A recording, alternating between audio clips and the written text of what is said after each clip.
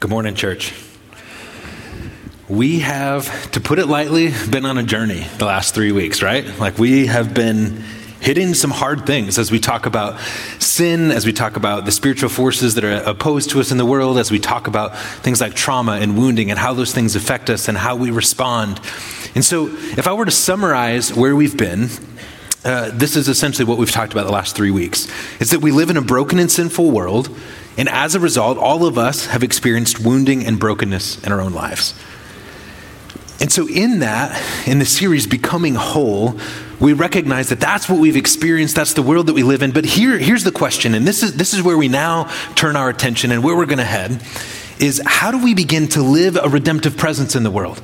What does it look like for us to become whole? And as we become whole, as we become people who are restored in the image of God, who reflect His character and His glory into the world, what does this new, better way look like? Where do we start? So I want to start with a man whose reputation precedes him. When Elijah walked into the room, Ahab, who's king of Israel, he goes, "And here is the troubler of Israel." Right? Not a great reputation. Now, in this case, it might actually not be a bad reputation, because if you know King Ahab, you may be familiar with him. You're probably much more familiar with his infamous wife, Jezebel. She kind of has a colloquial name that we all recognize. And so Ahab and Jezebel, they have been wicked rulers in the life of Israel, and they have led the people of Israel away from the worship of the one true God of Israel, and they have led the people of Israel to worship Baal, a false god of the ancient Near Eastern peoples. And so when Elijah walks in the room, Ahab calls him the troubler of Israel, because Elijah is a man who speaks truth. Elijah is a man who's not just going to let this slide. And so in 1 Kings chapter 18, when Elijah enters the room, Ahab recognizes him and knows he's going to be in for it. And Elijah goes, "Here's what I want to do. I want to propose a throwdown. Here's what we're going to do. I want you and the prophets of Baal to offer a sacrifice. But when you build the altar, when you put the bull on it, don't light it on fire. What you're going to do is you and your prophets of Baal, you're going to call down fire from heaven. And if your God answers, we know that Baal is a real God." And Elijah goes, "And what I'll do is when Baal doesn't answer, I'll build my altar and I'll call on the one true God, and he'll consume the sacrifice. And then we'll know that Yahweh, the God of Israel, the God of the Bible, is the one true God." Now, Elijah's outnumbered. He's by himself, and there's 450 prophets of Baal. Part of me goes, Elijah might be okay with those odds, right? He knows that God's on his side. And so the prophets of Baal, they bring this bull in and they slaughter it and they put it on the altar. And it says at 6 o'clock in the morning, they begin calling on their God. And it says no one answered and no one responded. Now, here's where you see that Elijah's kind of a punk, right? I'll just read this part for us. 1 Kings 18, verse 27. At noon, Elijah began to taunt them, right? I love how he looks at his clock. He's like, "Y'all have had 6 hours. Now I'm going to make fun of you," right? So this is what he does. At noon, Elijah began to taunt them. "Shout louder," he said. "Surely he is a god. Perhaps he's deep in thought, or maybe he's busy." And by the way, that word translated, "he's busy," this is really a cultural euphemism. It really is, maybe your God is in the bathroom, right? That's like the original language. That's the sense that you get of maybe your God is relieving himself somewhere and he's too busy to respond.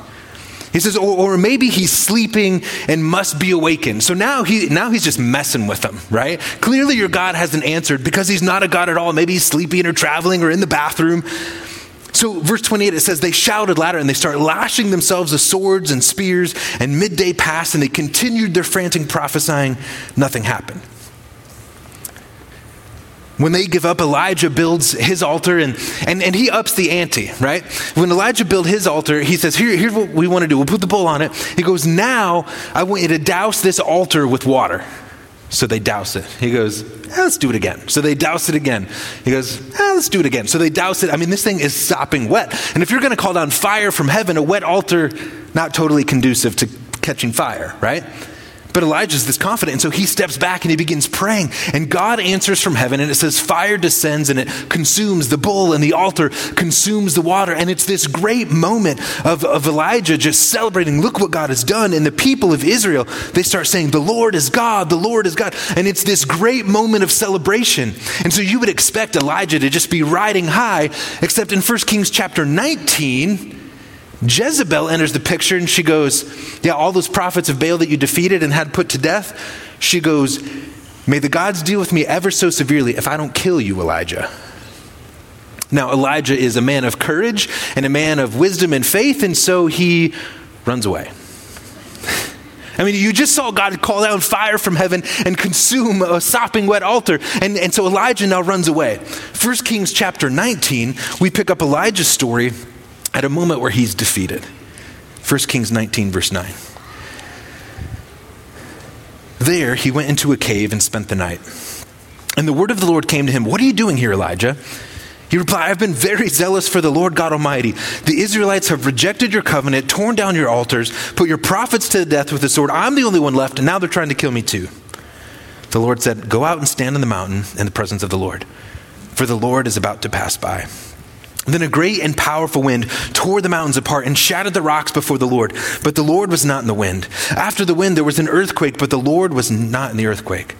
After the earthquake came fire, but the Lord was not in the fire. And after the fire came a gentle whisper. When Elijah heard it, he pulled his cloak over his face and went out and stood at the mouth of the cave. Then a voice said to him, what are you doing here, Elijah? He replied, I've been very zealous for the Lord God Almighty. The Israelites have rejected your covenant, torn down your altars, put your prophets to death with the sword, and I'm the only one left. Now they're trying to kill me too. The Lord said to him, go back the way you came. Go to the desert of Damascus. When you get there, anoint Hazael king over Aram. Also anoint Jehu son of Nimshi the king over Israel. Anoint Elisha son of Shaphat from Abel-Meholah to succeed you as prophet. Jehu will put to death any who escaped the sword of Hazael, and Elisha will put to death any who escaped the sword of Jehu.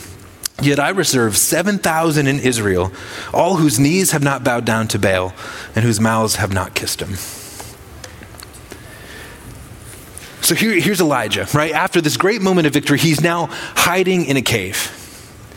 And what strikes me is I think for some of us, Elijah's response in this moment is similar to our response to the culture around us, right? We look at where we've been the last 3 weeks. We talk about things like sin and the broken world that we live in and the spiritual forces that are opposed to us. And we talk about things like trauma and wounding. And in the midst of all this brokenness, we look at a culture that by and large continues to reject God in more and more blatant ways. And for some of us, like Elijah, we go, I just want to hide in a cave. God, I'm tired. It feels like we're always being defeated. Can I just not try to be bold and live? Can I just hide in the cave? And so here's Elijah in this moment of defeat. And notice God twice asked him, Elijah, what are you doing here? And God knows what Elijah's doing there, right? He's pointing out, Elijah, this is not where you're supposed to be. You have something I've called you to, the work of a prophet. You are to be faithful and obedient, and yet you're hiding here. And in the middle of this, God says, Elijah, I want you to wait by the mouth of the cave because I'm about to pass by. And so there's Elijah, and he's like, God's going to come. He's going to show up. And Elijah's waiting, and there's this wind. It says it just tears the mountain apart. I mean, this ferocious windstorm. And it says, but God was not in the wind. And if I'm Elijah, I'm like, okay. And then there's an earthquake, and I'm like, God's finally showing up with power now. And the earthquake just shakes the mountain, and Elijah's waiting, and God was not in the earthquake. And then there's the fire, right? And if I'm Elijah, I'm like, okay, surely our God is a consuming fire. That's biblical. This has got to be the moment. And he's waiting, and silence. And then it says after that,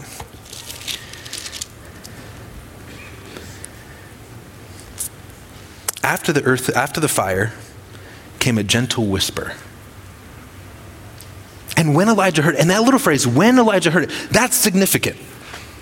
Because if I'm like Elijah, when I'm hiding in the cave, what I'm praying is, God, would you show up in impressive ways? God, would you let your power be known? God, I want to see you in a dramatic way. And so I'm waiting, and it's like, God, pour out your power. And he sees the wind and the fire and the earthquake and nothing. And yet Elijah remains attentive. For me, in much less ways, when I want God to show up and God doesn't show up in the way I expect, I go, well, God's not here. And how many times do I stop listening because I think, well, God didn't show up in the way that I wanted to? But Elijah remains attentive, and there's this still, gentle whisper.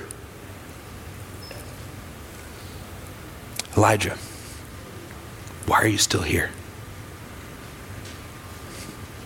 And Elijah goes, well, I've been super zealous. He has this little pity party moment. I've been done everything you've asked.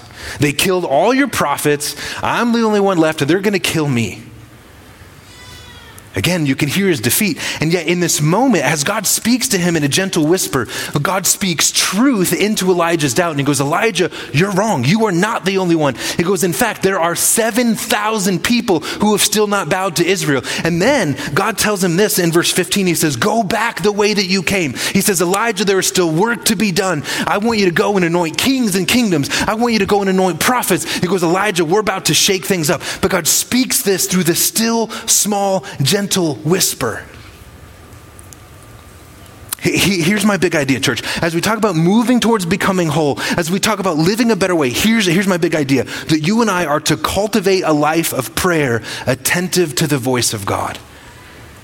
And for Elijah, there is this moment when God whispers into his life and it becomes a catalytic moment that changes everything. That's what gets Elijah back in the game. And church, what we need to do as we go, how do we move towards wholeness? How do we begin to live a transformative way? We need to be a people who are cultivating a life of attentiveness to the still small whisper of God's voice. Oswald Chambers said it this way. He says, prayer does not fit us for the greater works. Prayer is the greater work. I thought that was profound. Because how many times do we say, well, I don't know what else to do, but I can just pray. And we put that little qualifier, just. I can just pray. I don't know what else to do, so I'll just pray. It's never just prayer, right? Prayer is this moment of approaching the throne room of God and being attentive to what God wants to say and do and speak in our lives. And church, I think like Elijah, when we encounter the whisper of God's still small voice, that is a life-changing moment that begins to change how we live day to day. It changes the rhythm and routines of our life. How would our world look different if every day we stepped into our to-do list, stepped into our routine as a people who had heard from the voice of God?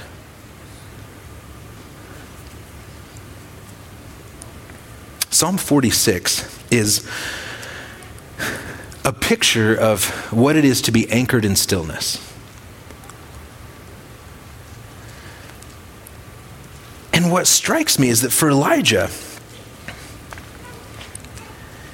he had to stay in there and stay attentive even when God wasn't showing up how he wanted him to. And in that moment where the wind and the fire and the earthquake have subsided, and there's this eerie calm, you can imagine, right? It's in that stillness that God speaks. Psalm 46 then is a picture of what does this stillness look like? So as we talk about this idea of prayer and how do we cultivate an attentiveness to the voice and presence of God, I think Psalm 46 guides us in this process. Psalm 46 says this, God is our refuge and strength, an ever-present help in trouble. Therefore we will not fear though the earth give way and the mountains fall into the heart of the sea. Though the waters roar and foam and the mountains quake with their surging. There is a river whose streams make glad the city of God, the holy place where the Most High dwells. God is within her, she will not fall. God will help her at break of day. Nations are in uproar, kingdoms fall. He lifts his voice, the earth melts. The Lord Almighty is with us. The God of Jacob is our fortress. Come and see what the Lord has done, the desolations he's brought on the earth. He makes wars cease to the ends of the earth. He breaks the bow, shatters the spear. He burns the shields with fire. God says, be still and know that I'm God. I will be exalted among the nations. I will be exalted in the earth. The Lord Almighty is with us. The God of Jacob is our fortress. And now what the psalmist describes is a picture of chaos, right? The people of Israel, they are not a seafaring people. And often in the Psalms, you'll find the images of the seas or the oceans. They're a metaphor for something that is chaotic and unknown, something that's uncontrollable. Now, the mountains, they're like the pillars of the earth. They're the foundations. Mountains are steadfast. Mountains don't move. And yet the psalmist says, imagine you're in this place where the mountains are falling into the heart of the sea, where what is known feels like it's falling apart. Right? He's painting this metaphorical picture of when life is chaos, when things are falling apart. Verse 6, he says, nations are in uproar. He is describing a world where everything's out of your control. There's political upheaval. Things are in chaos. And in that picture, right, the question is, how do we respond? And for me, how I want to respond is I'm like, Lord, bring the fire. Lord, bring the wind. Lord, bring the earth. Would you show up in a dramatic way? Or my other thing is, all right, let's put a plan together. Let's charge in. We got to have this strategy. We got to do these things. And that's in my strength what I want to do. And yet the psalmist in verse 10, he says, God tells his people in the middle of that chaotic world, he says, be still. And y'all, part of me goes, this feels like the worst plan ever. We got mountains falling into the sea. We got nations in uproar. And God, you want us to be still? And that word, that phrase, be still, it literally means to cease from striving. And as I was thinking about this week, this passage, I realized how much, even though I might say I don't like to strive, how much I still like to strive because I like to be in control. Do you like to be in control? Because control feels safe, right? If I'm in charge and I can but that control is all an illusion. As much as I might think it feels safe, it's not actually safe. And so the psalmist says, in the middle of all of this chaos, he says, I want you to cease from your striving. And in that stillness, that pulling away from the striving and the frenetic pace of all the things, in that stillness, he says, I want you to know that I'm God. In that phrase, to know, it doesn't mean like you know facts about God. It's not an academic knowing. He goes, no, be still and experience the reality of God's living presence. Man, that's so different. In the middle of the chaos, stop. In the middle of the chaos, take a breath, pull back, cease from striving, and cultivate an intentional awareness of God's presence.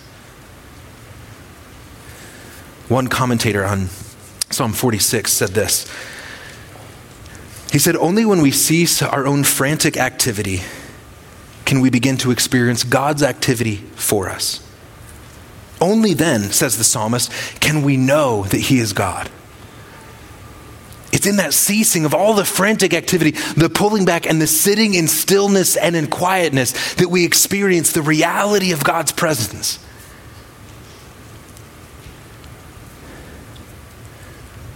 I think our world needs a people who, like Elijah, have heard the still small whisper of God's voice, have had that life-changing encounter with the real living God who empowers us to go back and to live a faithful way in line with the word and the truth and the teaching of God.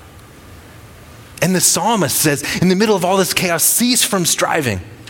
And here's one of the ways I've been aware of my own striving as it relates to prayer. I've realized that a lot of times when I approach God in prayer, most of my prayer consists of my agenda, right? And I bring my agenda before God and I go, God, here's how I would like you to work here, and here's how I want you to do this, and if you could fix this, that would be great. And I bring all of these things before him, and all my communication is one way. I'm telling God my agenda of how I would like him to work. And yet, church, I was struck this week as I read this, cease your striving, be still. I realized part of the striving that I need to let go of is in prayer, bring those things before God, but surrender them to him, and then sit back and go, now God, what would you say into those things? This situation that I'm stressed about, that I wish you would fix, what would you say to me about that? And part of my ceasing from striving is to sit in silence and say, Lord, would you speak to me? Part of my ceasing from striving is surrendering my agenda and saying, God, would you bring your agenda?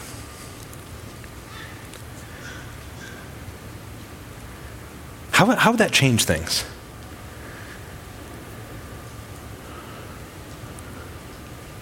What if before that phone call, before that email, before that text, what if before that one-on-one with our boss or before that conversation with a child or parent, what if we sat back and said, here's the script of how I want to lie into my boss about how they have been a bad leader, or here's the thing that I really want to tell my parents about how they let me down, or here's the angry text what would happen if we sat back and said, Lord, I feel hurt, I'm frustrated, here's what I want to say, but what would you have me do? How would that look different? I felt that even just this week, there was something I thought, maybe I should have this conversation, not a super hard conversation, but just something I was like, maybe I should push into that and bring this awareness to this person's area of their life. And I was praying about it. And the thing is, it didn't really totally even involve me. And I was praying about it. I was like, God, should I have this conversation? And I felt like the thing that God said to me is, Aaron, this isn't about you. It might have bothered you, but I'm doing something in their life and you need to let it be. I said, okay, I'm going to surrender that. What would it look like if we would let go of our agenda, cease from the striving, sit in silence and say, Lord, would you let your still, small, gentle whisper speak truth into my life?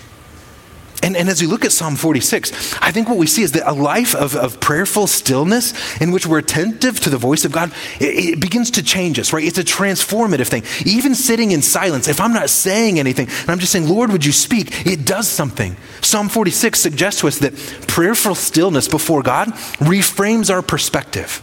It reminds us that God is our refuge and strength, right? Did you notice how the psalmist says this? God is our refuge and strength. I can be still because I'm not in control. I don't have to come up with the plan. God already has the plan. He's my refuge and strength, right?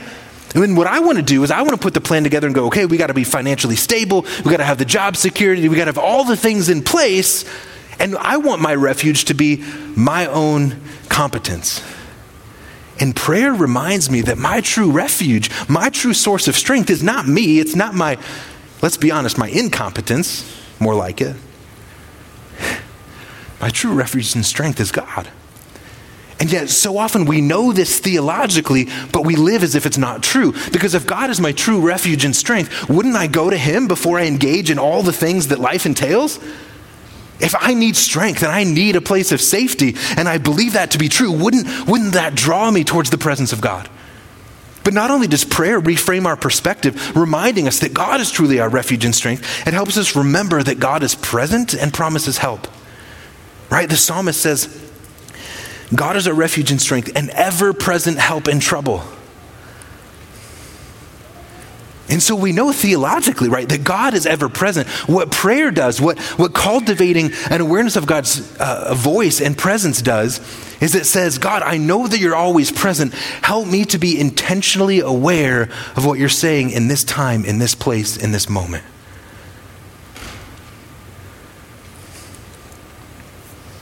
Prayerful stillness reframes our perspective, helps us remember that God is present, and it also helps us resist giving way to fear. Right, Elijah, he has given way to fear because his circumstances feel so overwhelming. His circumstances, Ahab and Jezebel, they have the power of the military at their beck and call. They have the ability to kill Elijah. That's why he's hiding in the cave. And yet Elijah's, his moment of going back in faithfulness to serve and to anoint kings and to anoint Elisha, his moment that changed everything, that encouraged him to go back into faithful service, was the still small whisper of God's voice of truth.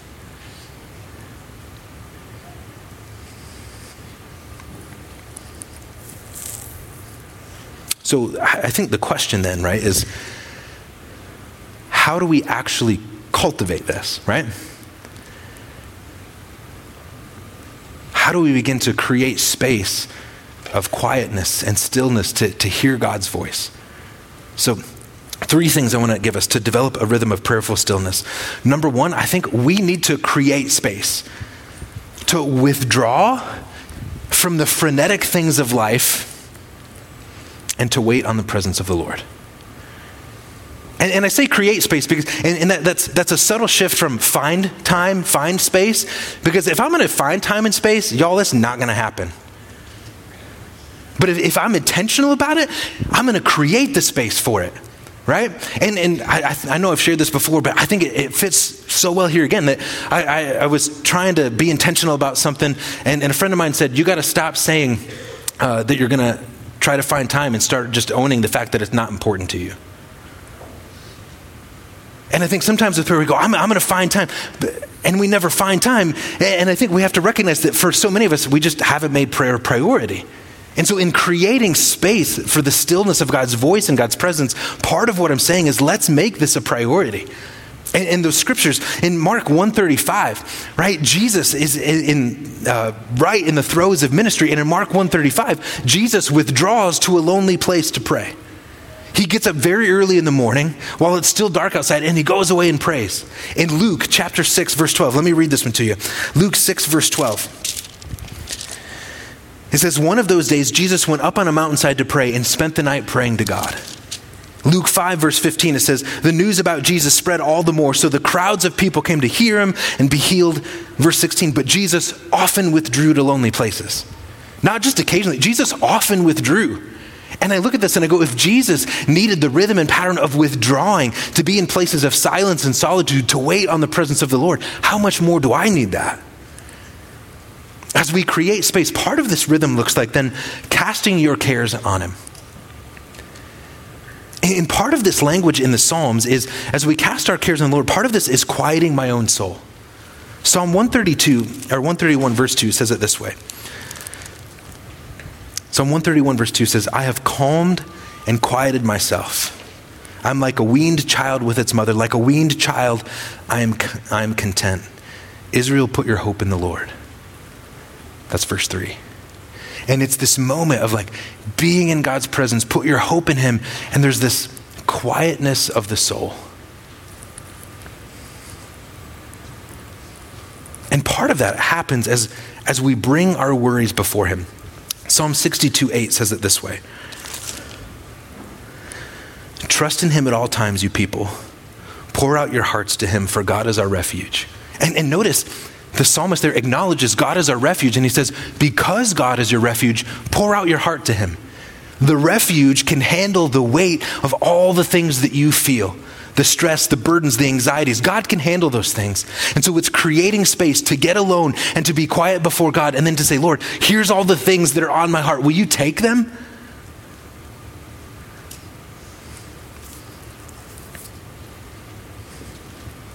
I love 1 Peter 5:7. Cast all your anxieties in the Lord because he cares for you. How cool is that Jesus loves you and cares for you? And so Peter says to the church in 1 Peter, he says, throw your anxieties on him.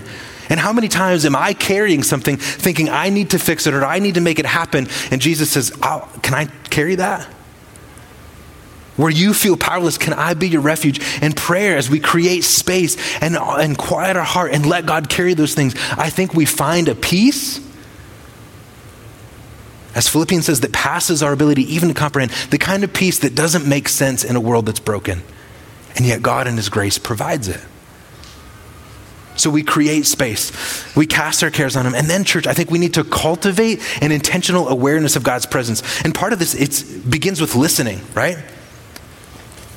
Psalm 62:1 says it this way. Truly my soul finds rest in God. My salvation comes from him. And in letting my soul be at rest, I go, okay, Lord, I've given you my anxieties. Now what would you say to me? What would you speak into my life? If you look at 1 Samuel 3:10, I have it listed there. 1 Samuel is this moment where, and we talked about Hannah's story last week.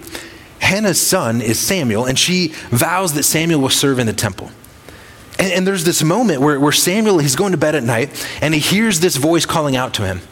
And so Samuel goes to Eli, who's the priest, and he goes, yeah, Eli, you called for me. Eli goes, I didn't call for you. You can go back to bed. Samuel goes back to bed, and he hears the voice again calling. Samuel gets up, he goes to Eli, and he goes, yeah, Eli, what'd you want? He goes, I didn't call you. And it's this moment where God is calling out to Samuel. And Eli has this moment of wisdom, and he says, Samuel, next time God calls out to you, just say this, speak, Lord, for your servant is listening.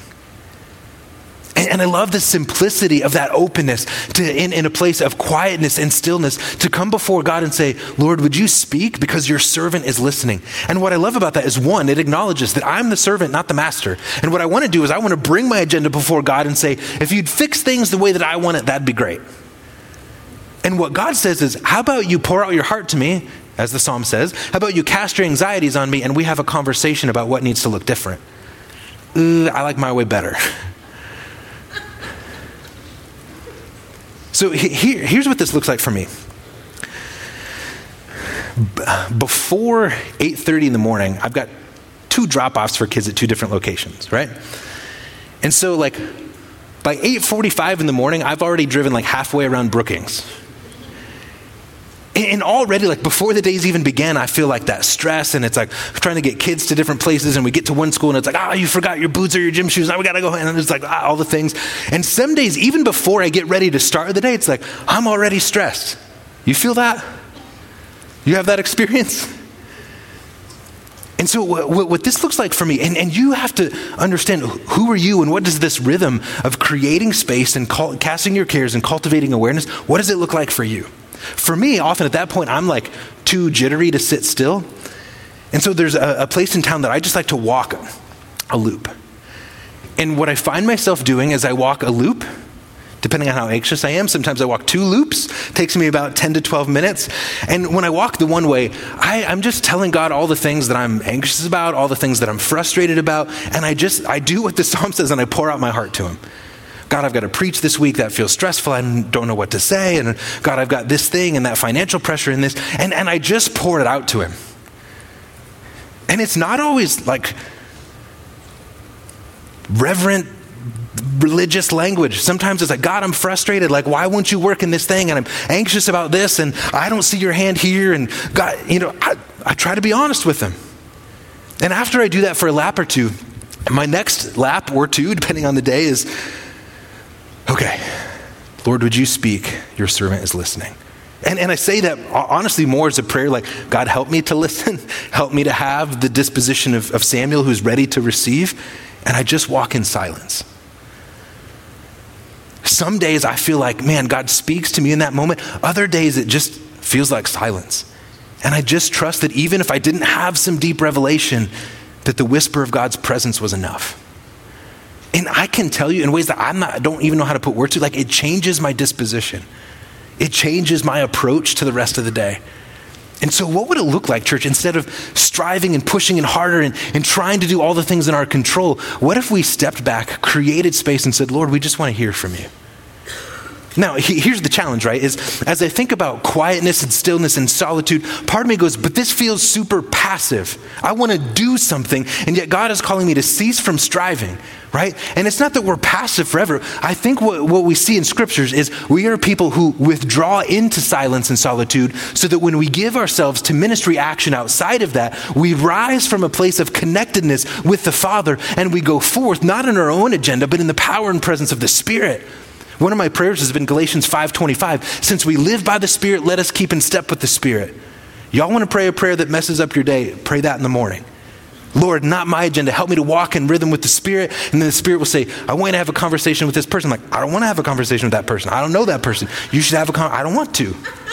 Right? And yet in that moment, as we cultivate an attentiveness to the voice and presence of God, he realigns our agenda around the things that God wants to do. And so where Elijah's in a cave ready to give up, God says, go back and anoint kings and prophets. There's more work to be done. Where I want to give up and go, it's not worth it, God says in his gentle whisper, go back, I have more for you to do. Your family, your community, your workplace needs the truth of the gospel, and you are there for a purpose. And so church, may we be a people who rise out of stillness and connectedness with the voice, power, and presence of God for redemptive purposes in the places that God has placed us. And here's the thing. I can wait on the Lord because I can trust God's timing. His timing is never my timing. Have you noticed that in your own life? I'm like, God, if you could fix it yesterday, that'd be great. And he's like, well, I got something. Let's wait. I can be silent because I trust that God is speaking.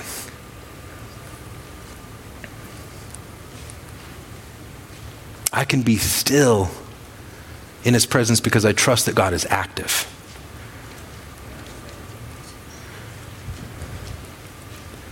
And I think, church, what so much of this comes down to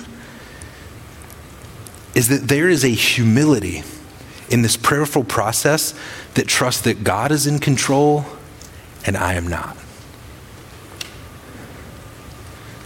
And so where the psalmist says, cease from striving and be still, I I think it's a call to radically reorient my perspective and say, Lord, I'm going to wait on you, wait on your guidance, and I will rise to action out of what you have called me to, not my own agenda.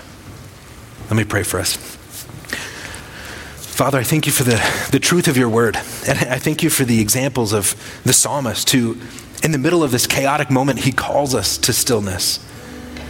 God, I thank you for the example of someone like Samuel who, when he hears you calling under Eli's tutelage, can say, speak, Lord, for your servant is listening.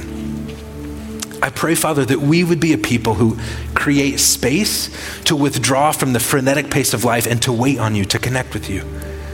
Lord, I pray that we would be faithful. All the burdens and the things that we carry, may we cast those on you so that we can experience your peace. And Lord, as we cast those things on you and as we quiet our souls, Lord, may we wait in quiet anticipation of the still small whisper of your voice. And Lord, when you don't show up in the wind and the fire in the dramatic ways that we want, Lord, help us to recognize the places where we want your power, not your presence. May we confess that and say, Lord, we want your presence. Whether it's dramatic or whether it's a simple whisper, Lord, we want to hear from you. It is your word that guides your people in truth. So, Father, let us not give way to the tyrannies of the urgent day in and day out.